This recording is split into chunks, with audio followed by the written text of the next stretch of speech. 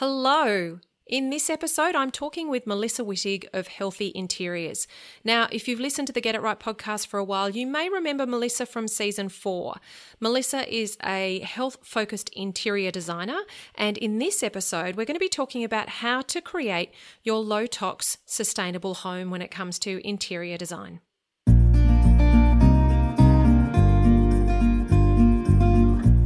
Welcome to Get It Right with the Undercover Architect. This is the podcast all about designing, building, or renovating your home. I'm your host, Amelia Lee. Think of me as your secret ally. I am on a mission to help you create a home that makes your life better, whoever you're working with and whatever your dreams, your location, or your budget. Together we'll uncover the nitty-gritty of how to get it right and how to create a home that works, feels great, and that you feel great in. So join me now.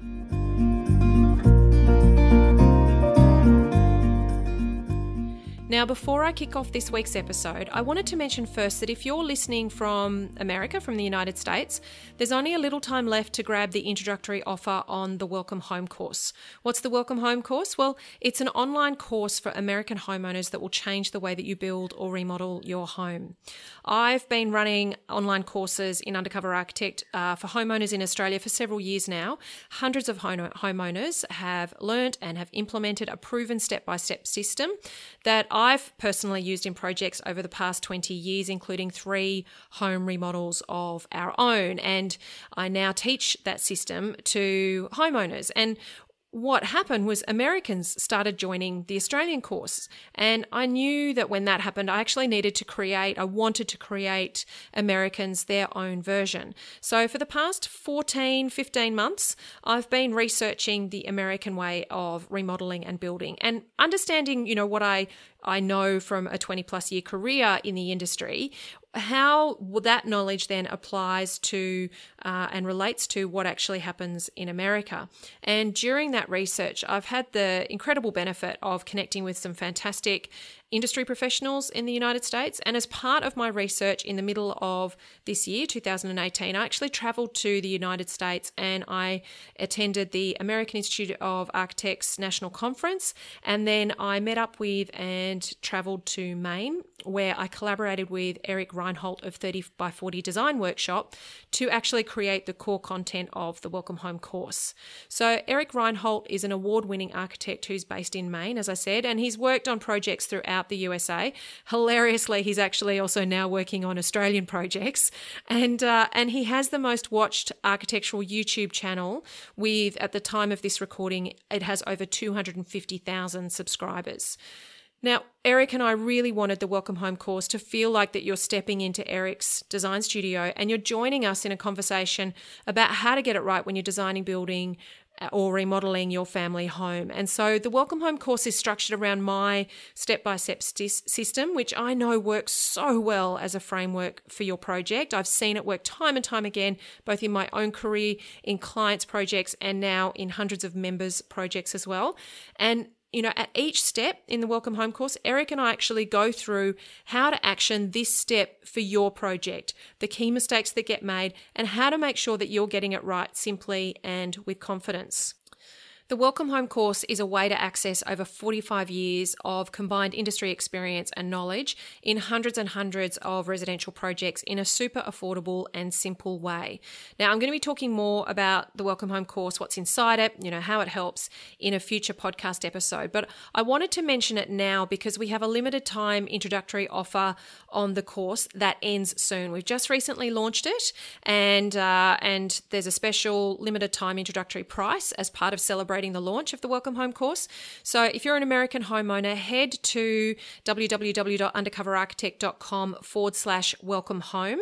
And I'll pop that link in the show notes as well. The introductory price ends in November 30, 2018, if you're listening to this live. So I've even had Canadian homeowners buy it. So it's deliberately dedicated and focused on the American system. But I know that, for example, I've had New Zealanders be able to translate the Australian course to their experience, and I think that Canadian homeowners could definitely translate the American experience to their situation as well.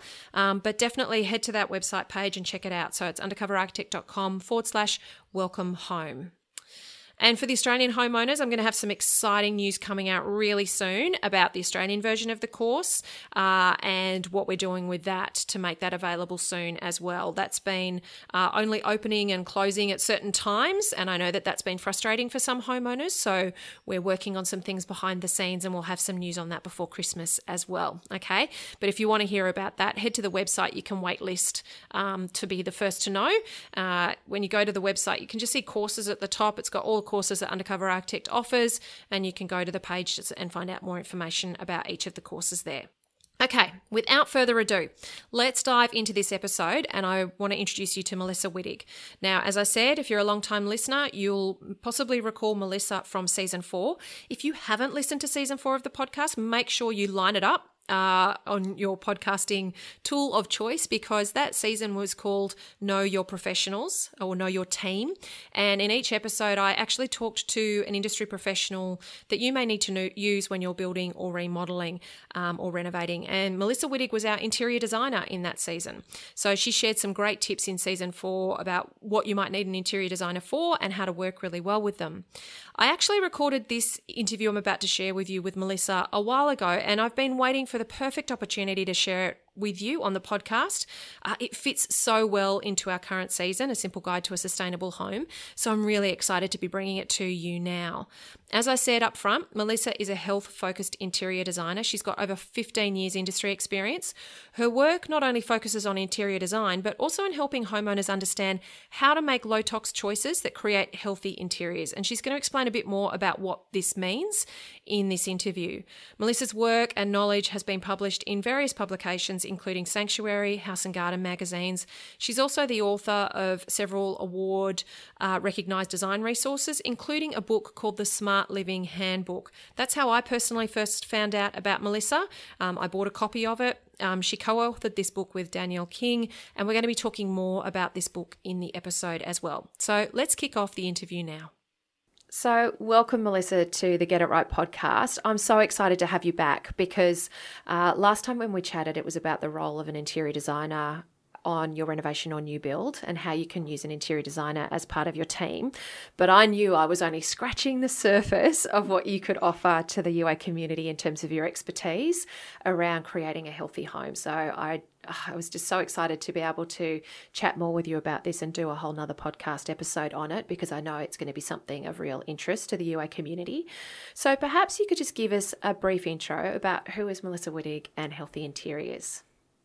That's a loaded question. Well, in summary, today I'm sitting with my interior design hat on, but particularly health-focused interiors. So look at minimising environmental pollutants within the home environment. So creating a house that's beautiful, functional, but also supports well-being. And I think that this sort of, your business name is Healthy Interiors, and you talk about creating healthy interiors. What does that actually mean to you? If you're explaining to somebody what a healthy interior is, what does that mean? For me personally, it means that I look at my home environment and I consider the choices that I make as to whether the decisions I make have an impact on whether I inhale a pollutant, whether I ingest a pollutant, or whether I absorb a pollutant. And for me, that can come in so many different ways, whether it's building materials and finishes, or the consumables that I choose to purchase, or the way that we function in our home and the daily activities that we do from a home maintenance perspective. So it's quite a complex dynamic, I guess, because I think for me as an interior designer, and I'm in the business of helping people create homes where we choose materials and finishes wisely, but it's also following through with how we actually live in our home environment and the things that we do, things that we buy, and how that all equates to protecting or minimising pollutants for our health. Yeah, and I think that this is something that's definitely on a lot of people's radars these days, is just understanding how many things we come into contact with every day that may or may not be great for our well-being and our health. And so, like the makeup and creams that we might put on our skin, the types of food and chemicals and numbers that we might ingest.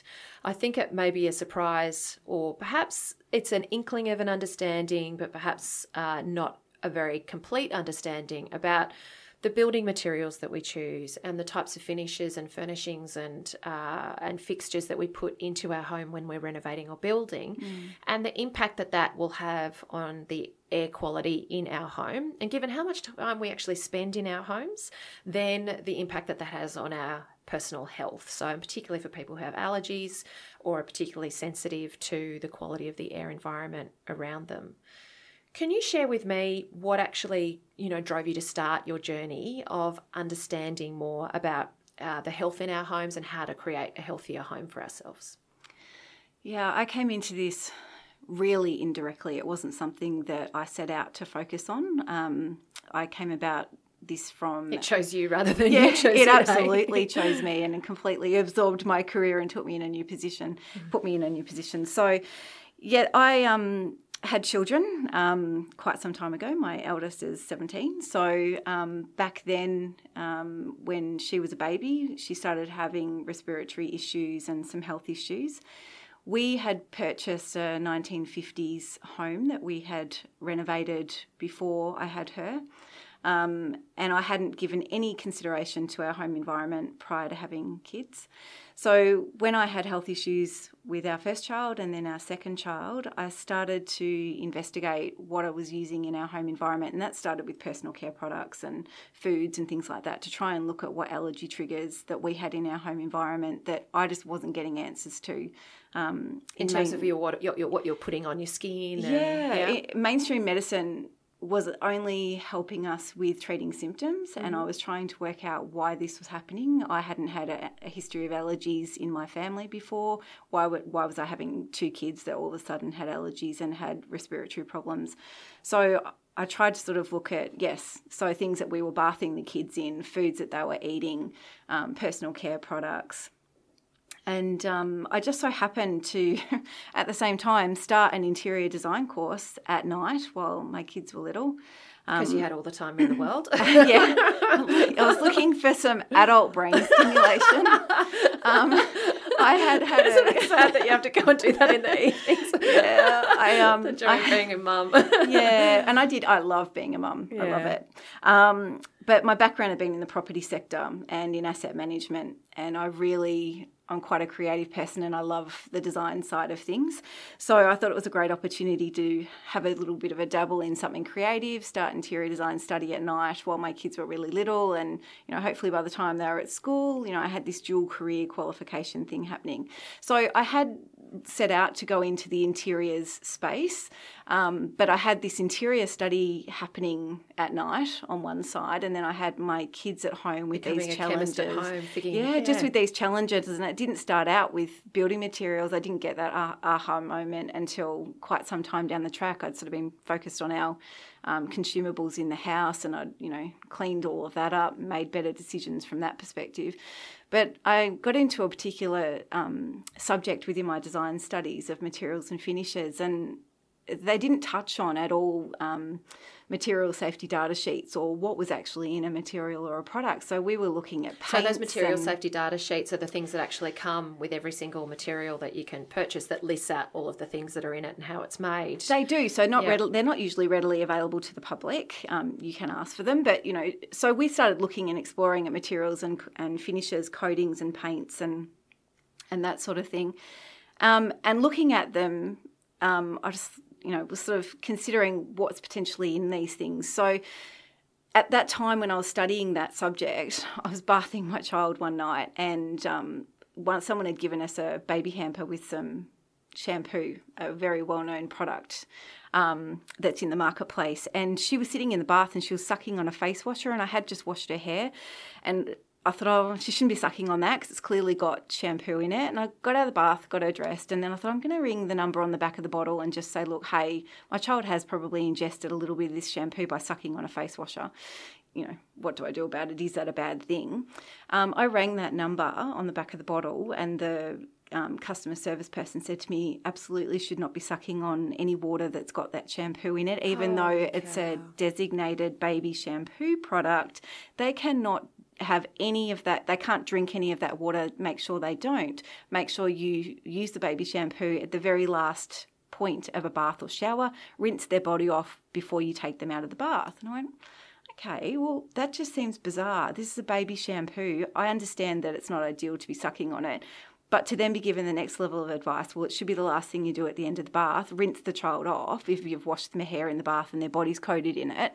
So then I thought, what's in this stuff? And so I started to look into the ingredients of this baby shampoo.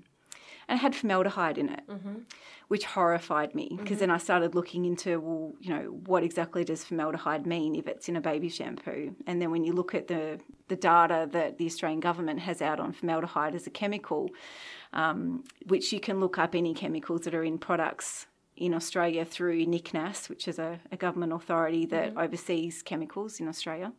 When I looked at that information, I was horrified. And I thought, okay, so if there's formaldehyde in my baby shampoo, not only did it put me sort of more aware of products in my own home, I then thought, well, what's in our paints and coatings? Because I would have thought a baby shampoo's up there with what people monitor and look at. So then I started to ask for material safety data sheets for the paints and coatings that I was studying in my interiors course. Mind you, the interiors course that I was doing didn't have a particular focus on that depth of information, so they didn't look into the health aspects of materials and finishes. And to my knowledge, there isn't any courses in interiors that are looking at that depth of information, but it was something that took my personal interest. So after looking at the material safety data sheets of paints and coatings that we had renovated our house with and our floor coatings that we'd renovated our house with, and looked at the warnings on that data, I was horrified. And I thought, well, I've done all the things that so many parents do in preparation for our children. We renovated their bedrooms. So we put in new carpet, new paint, new blinds, bought a new mattress, bought a new cot, and we had all of these new materials and finishes. So it then started to make sense that why we were potentially having some respiratory problems with our kids, for me anyway. I mean, it's, you know, you go to the doctor and they say, well, you know, what are you doing at home? But it was interesting that we were never asked if we were renovating or building. It's very much other lifestyle questions. So that really got my interest, and I thought, well, if I was going to renovate, if I want to look for paints or coatings or materials, is there a healthier option? So then I started looking at what materials and finishes were available to make better decisions, having that next layer of information. So it was really that parallel in my life of having children with some health problems or challenges at the time, with having an interest in trying to tackle that in our home environment, then coupled with design study that sort of threw me into this way of thinking and down this path. So, and I find that journey is quite consistent with people who have reached this point and having that level of specialty kind of understanding in their industry, because it does take a huge amount of work and determination to uncover that information. I think in any industry, you have to be really naturally curious, willing to kind of keep knocking on doors and looking at information and joining all the dots. And so when it's fueled by that personal motivation, I think it certainly does bring out that level of expertise in the industry. And I think too, it's worth mentioning, you know, I know that when I've studied this information in my degree and throughout my career. I did a lot of Olympic work and in the Sydney Olympics, and that had there were sustainability things that we had to adhere to as part of that, and I learned a lot about it at that part. You know, that was back in 1998 sort of thing. So, and I think, you know, you can have that initial reaction of, oh my gosh, what have I been doing?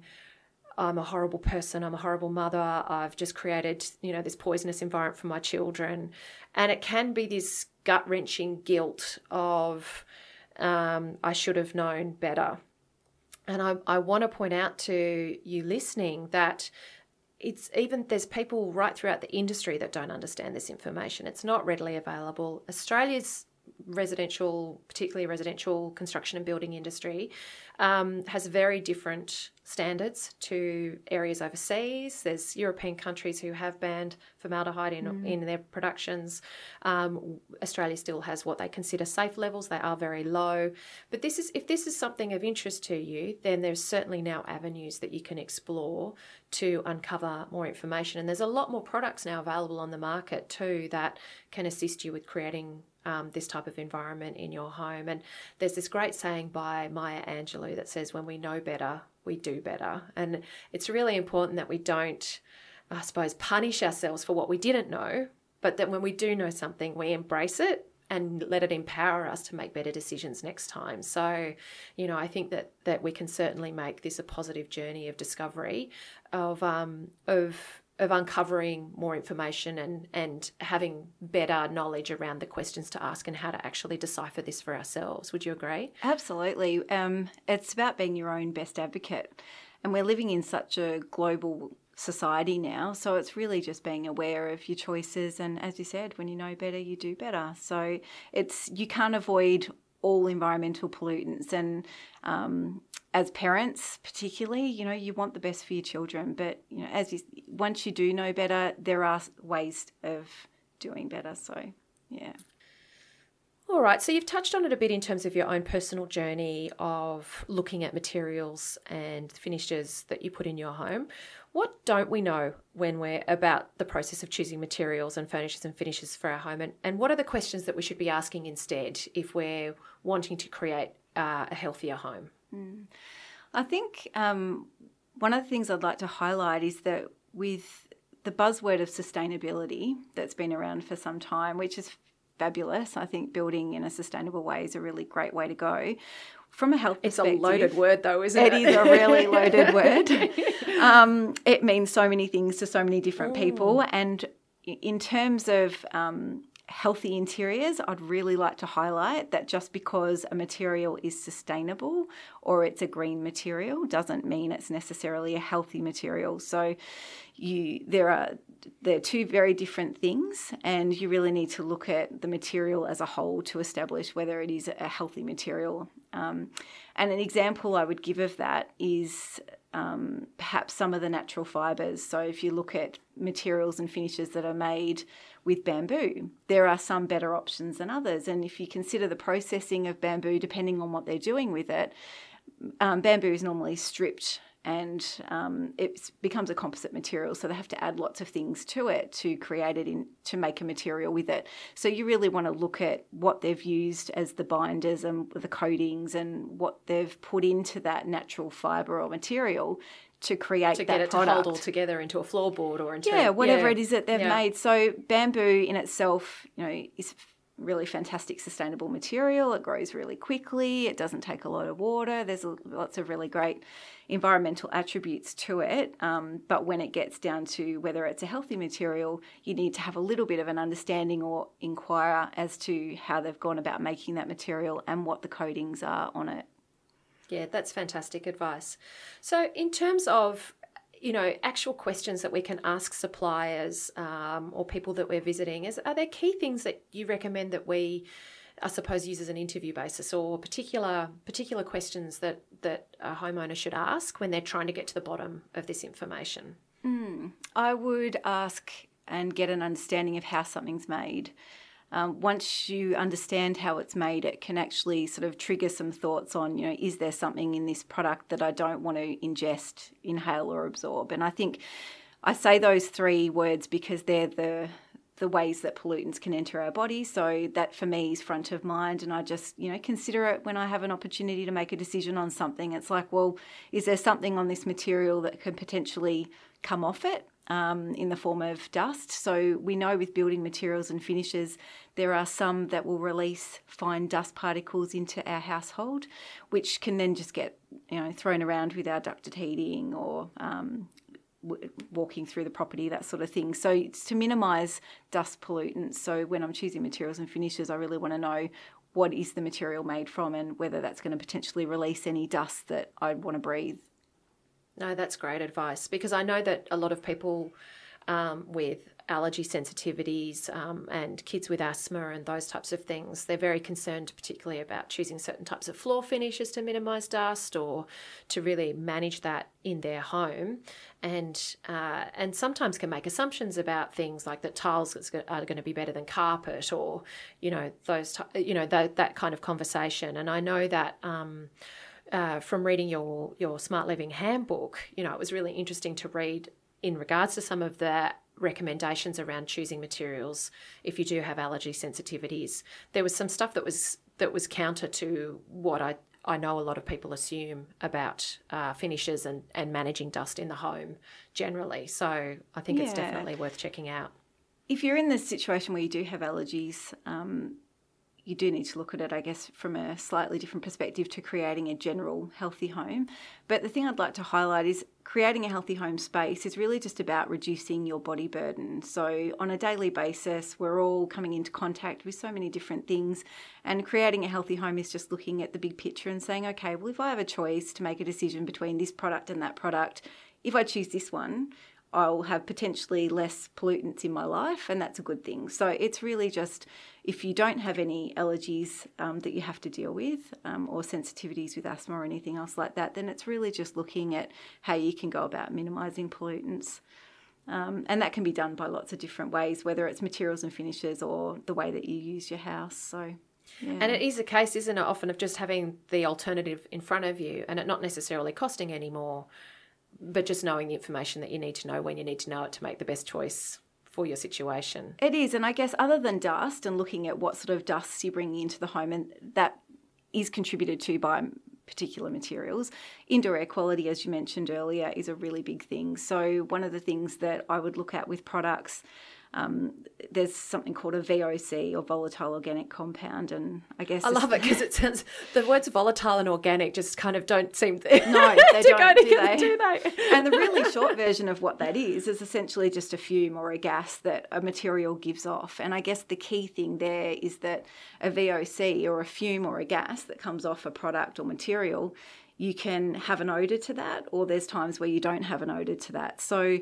that new paint smell, yes, that, you know, or that new car smell, all of that is actually those VOCs, yep, those volatile organic compounds, bombarding our system with pollutants, basically. Yeah, that's right. Yeah. So the new home that you may typically walk into, you know, you will have a very strong odour for quite some months after a new build. So it's really looking at materials and finishes one by one to try and reduce the VOCs that will be off-gassing after you move in or after your renovation.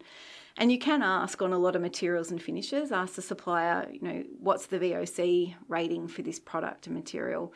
Sadly, a lot of retailers and people that are on the shop floor don't know this information, but they can usually get their hands on it. So that's something that I would recommend. It should be listed at a manufacturer level, yes, shouldn't it? Yeah. So they should be able to give you some sort of documentation on what a product is, what it's made from, and they should have some sort of a VOC rating. So looking for materials and finishes that have a low VOC, whether that's paints, coatings that you're putting on materials and finishes. What's defined as a low VOC? Like, is it a number range? I wish it was that simple. Yeah. It's quite a complex area, particularly when you get into coatings.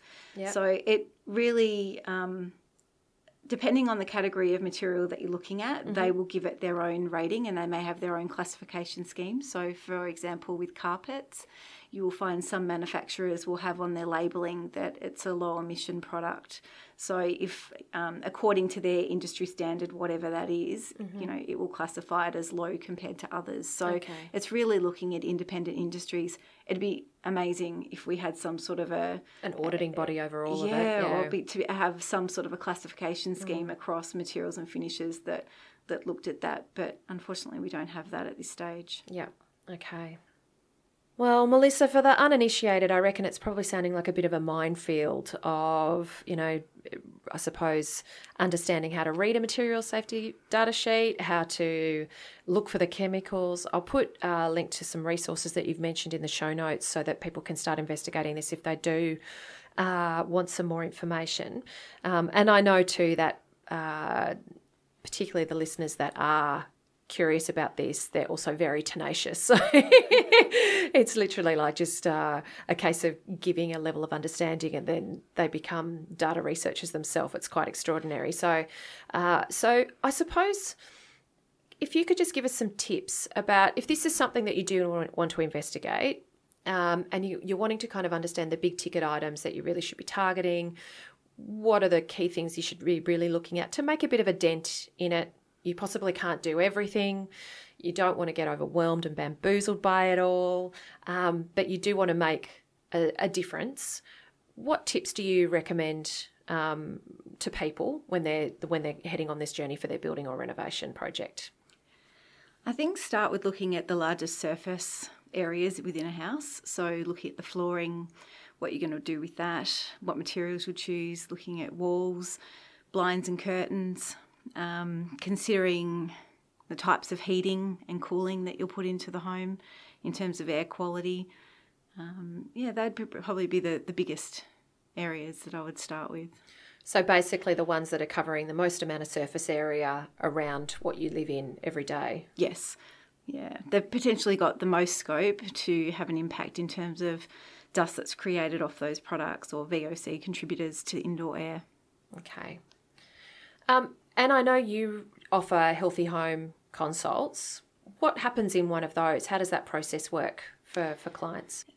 My consulting is very much linked to the interiors work that I do. So it's usually in consultation with the client for a renovation or a build that we're doing. So it's really just considering the materials or finishes and looking at healthy options and trying to get sustainable and healthy options that do the same thing. So we have a dual benefit there. So that's really how I put it into the work that I do. I don't particularly go out there and do straight up, I guess, healthy home consults. I have done one or two in the past, but my core business is really interior design and looking at the health attributes and of then having that. that expertise overlay over the top of it. Fantastic.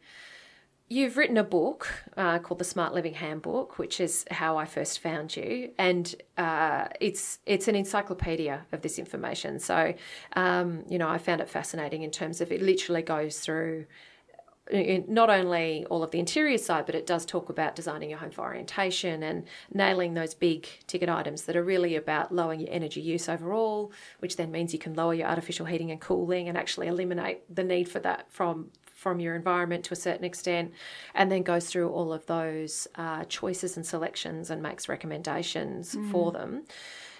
Can you tell us a bit about, why you wrote the book and the journey of writing the book and, how you sort of see the book being used now? I wrote the book because I found that after researching materials and finishes for 10 years or a little over 10 years, studying it and working in the industry, that I really wanted other families to have the information that I didn't have when my children were little. And I think the whole concept of body burden is very much that we do try and just minimise what we can when we can. And I think children are probably the most vulnerable in terms of their size and the impact that environmental pollutants can have on them. So for me, the book was a way of getting the information out there so that parents can make the most informed decisions that suit their budget, that suit their lifestyle, that they've got the capacity to make. I mean, we all can't build or renovate. So there's plenty of tips in there for people that are in accommodation, that are renting, or that need to make some decisions within the lifestyle that they have to create a healthier home. But certainly the book does go into materials and finishes for those that are building and renovating, so that they have some sort of guidelines to navigate consumerism in a space that, as you said, Australia has some great safety guidelines, I guess, for products. However, they perhaps don't have as stringent safety guidelines as some of the European countries do. So, it's really just about becoming informed and being able to make a decision. So the book for me was really just being able to put all that information out there to try and drive some change.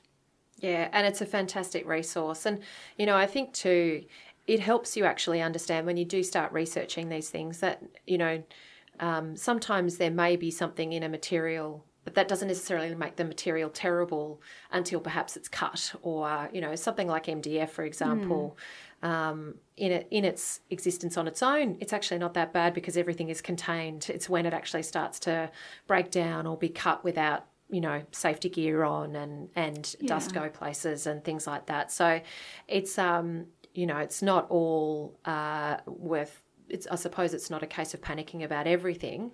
It's really understanding when you can use things, when you should be aware of them, when you should be careful about them, when you should actually just leave them out, and having that understanding so that you can make those better choices. Because more and more the options and the alternatives are actually available now, aren't they? They are. They're available and they're fairly cost competitive. So it's really just having that information so you can make a better decision.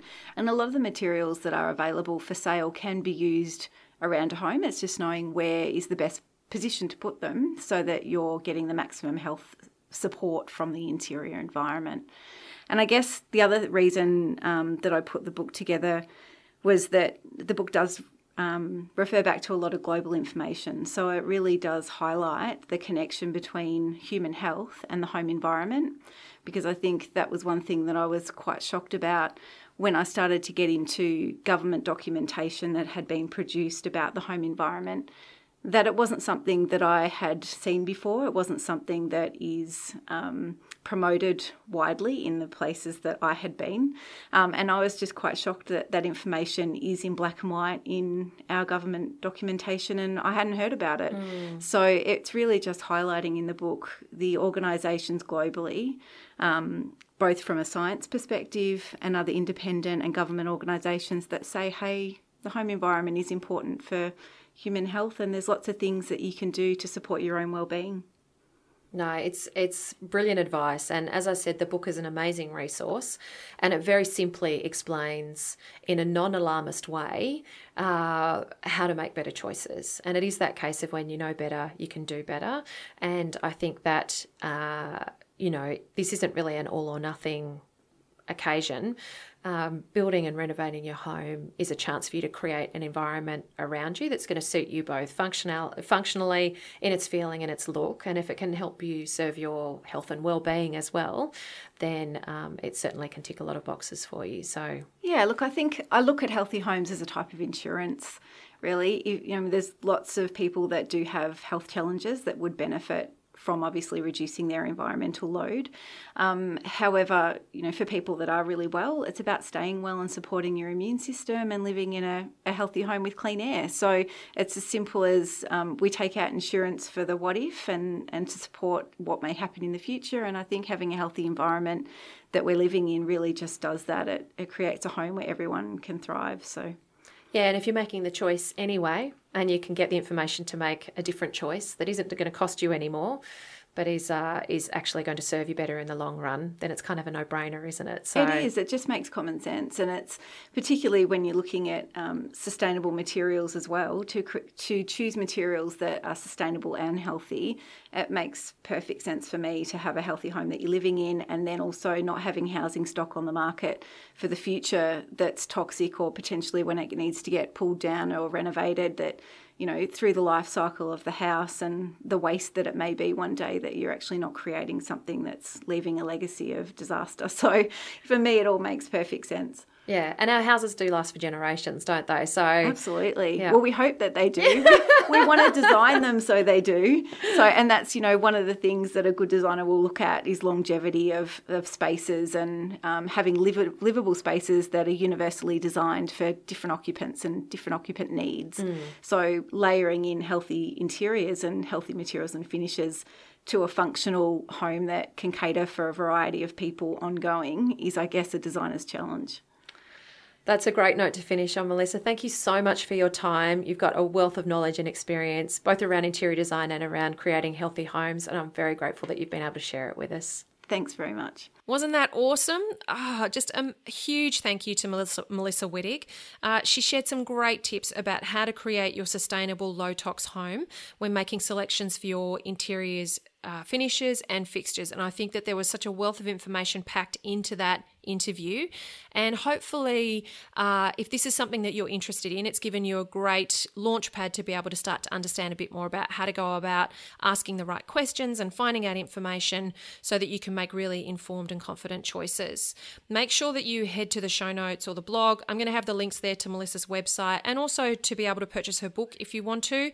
I actually find it's a fantastic handbook. I've just got it sitting on my desk, and for me just to be able to pick up and have a look, she's got it really well organised for you to be able to make choices in a really informed way. I think it's a really handy guidebook in that regard.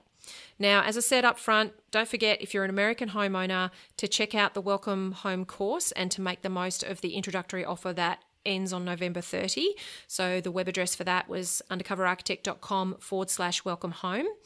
Now, that's actually the end of part 1 of A Simple Guide to a Sustainable Home. Now, because this topic of A Simple Guide to a Sustainable Home and Sustainable Design is such a chunky topic, I've broken it up into 2 parts. So part 1, we've gone through some really core information about sustainable design, and I've got loads more planned for part 2. It's going to include talking to some actual homeowners who have sustainable homes, who are building and renovating in a sustainable way, and also industry professionals as well. Why they do it, their experience. They're really, going to share and dive into their knowledge, their learnings, so that you can really get an understanding firsthand what it's like to create a sustainable home.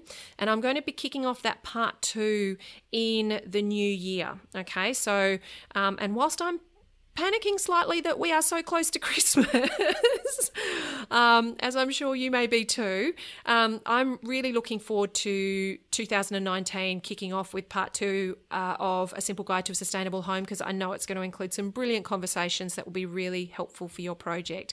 And I've got some other fantastic content planned for 2019. You may have seen a video that I shared on Facebook about a conversation that I don't think happens anywhere near enough. Nobody really tells you about this information until you're right in the thick of your renovating or building project, and that's the emotional part of renovating and building, the actual psychology of renovating and building. It blindsides homeowners. I've seen it time and time again in the 20 plus years I've been doing this. It doesn't get discussed, and it's something that we talk about a lot inside our membership and in the courses. And I really want to dive into it more and give you some tools so that you can be resilient and have the right mindset when you go about renovating and building in a way that really sets you up to have a great experience, so that you can have the education and the tools and the knowledge you need industry-wise and, step-by-step wise, but that you can also have your head in the right place and that you can be prepared to understand emotionally what might be happening for you, because, we totally underestimate the attachment that we have to what home means to us. It's a big financial investment, so there's a lot of pressure that we take on in that regard, and we're operating outside of our comfort zone most of the time. And so there can be a myriad of things that are going on. Plus, you're bombarded with lots of well-meaning advice about, what you should or shouldn't be doing from people that, mean well, but may not be giving you the best direction. And this topic was prompted by a post that I saw in a Facebook group about somebody talking about this experience that they were having in their own project. And so I'm really looking forward to exploring this more on the podcast. And so I'm going to be bringing that content to you as well. Plus, loads more is planned. Really, really excited. If you've been listening for a while, I could talk forever about this stuff. So, yeah. So now, in the meantime, I've got a few special episodes coming up just in the lead up to Chrissy. We've got a few weeks on hand, so I'm going to be talking about a different topic. So make sure you tune in next week to find that out. And be sure, share far and wide to all you know to listen to the Undercover Architect podcast, because the more ears that I can get this knowledge into, the less that we'll be creating homes that don't work for us, the less mistakes and dramas that will be made when renovating and building. The more happy and confident homeowners there will be, actually enjoying the process and loving the finished homes that they create. And I just think that would be so awesome to make that happen. And I know that you're spreading the word. I have people tell me all the time that they started listening to the Get It Right podcast after a friend told them about it. So keep doing that good work of sharing and shouting out Undercover Architect from the rooftops. And I'm super, super grateful for you for doing that and for being such fantastic ambassadors for helping homeowners really get it right when they're designing, building or renovating their homes. A big, big final thank you, especially to you, for letting me be your secret ally here each week. Until next time, bye.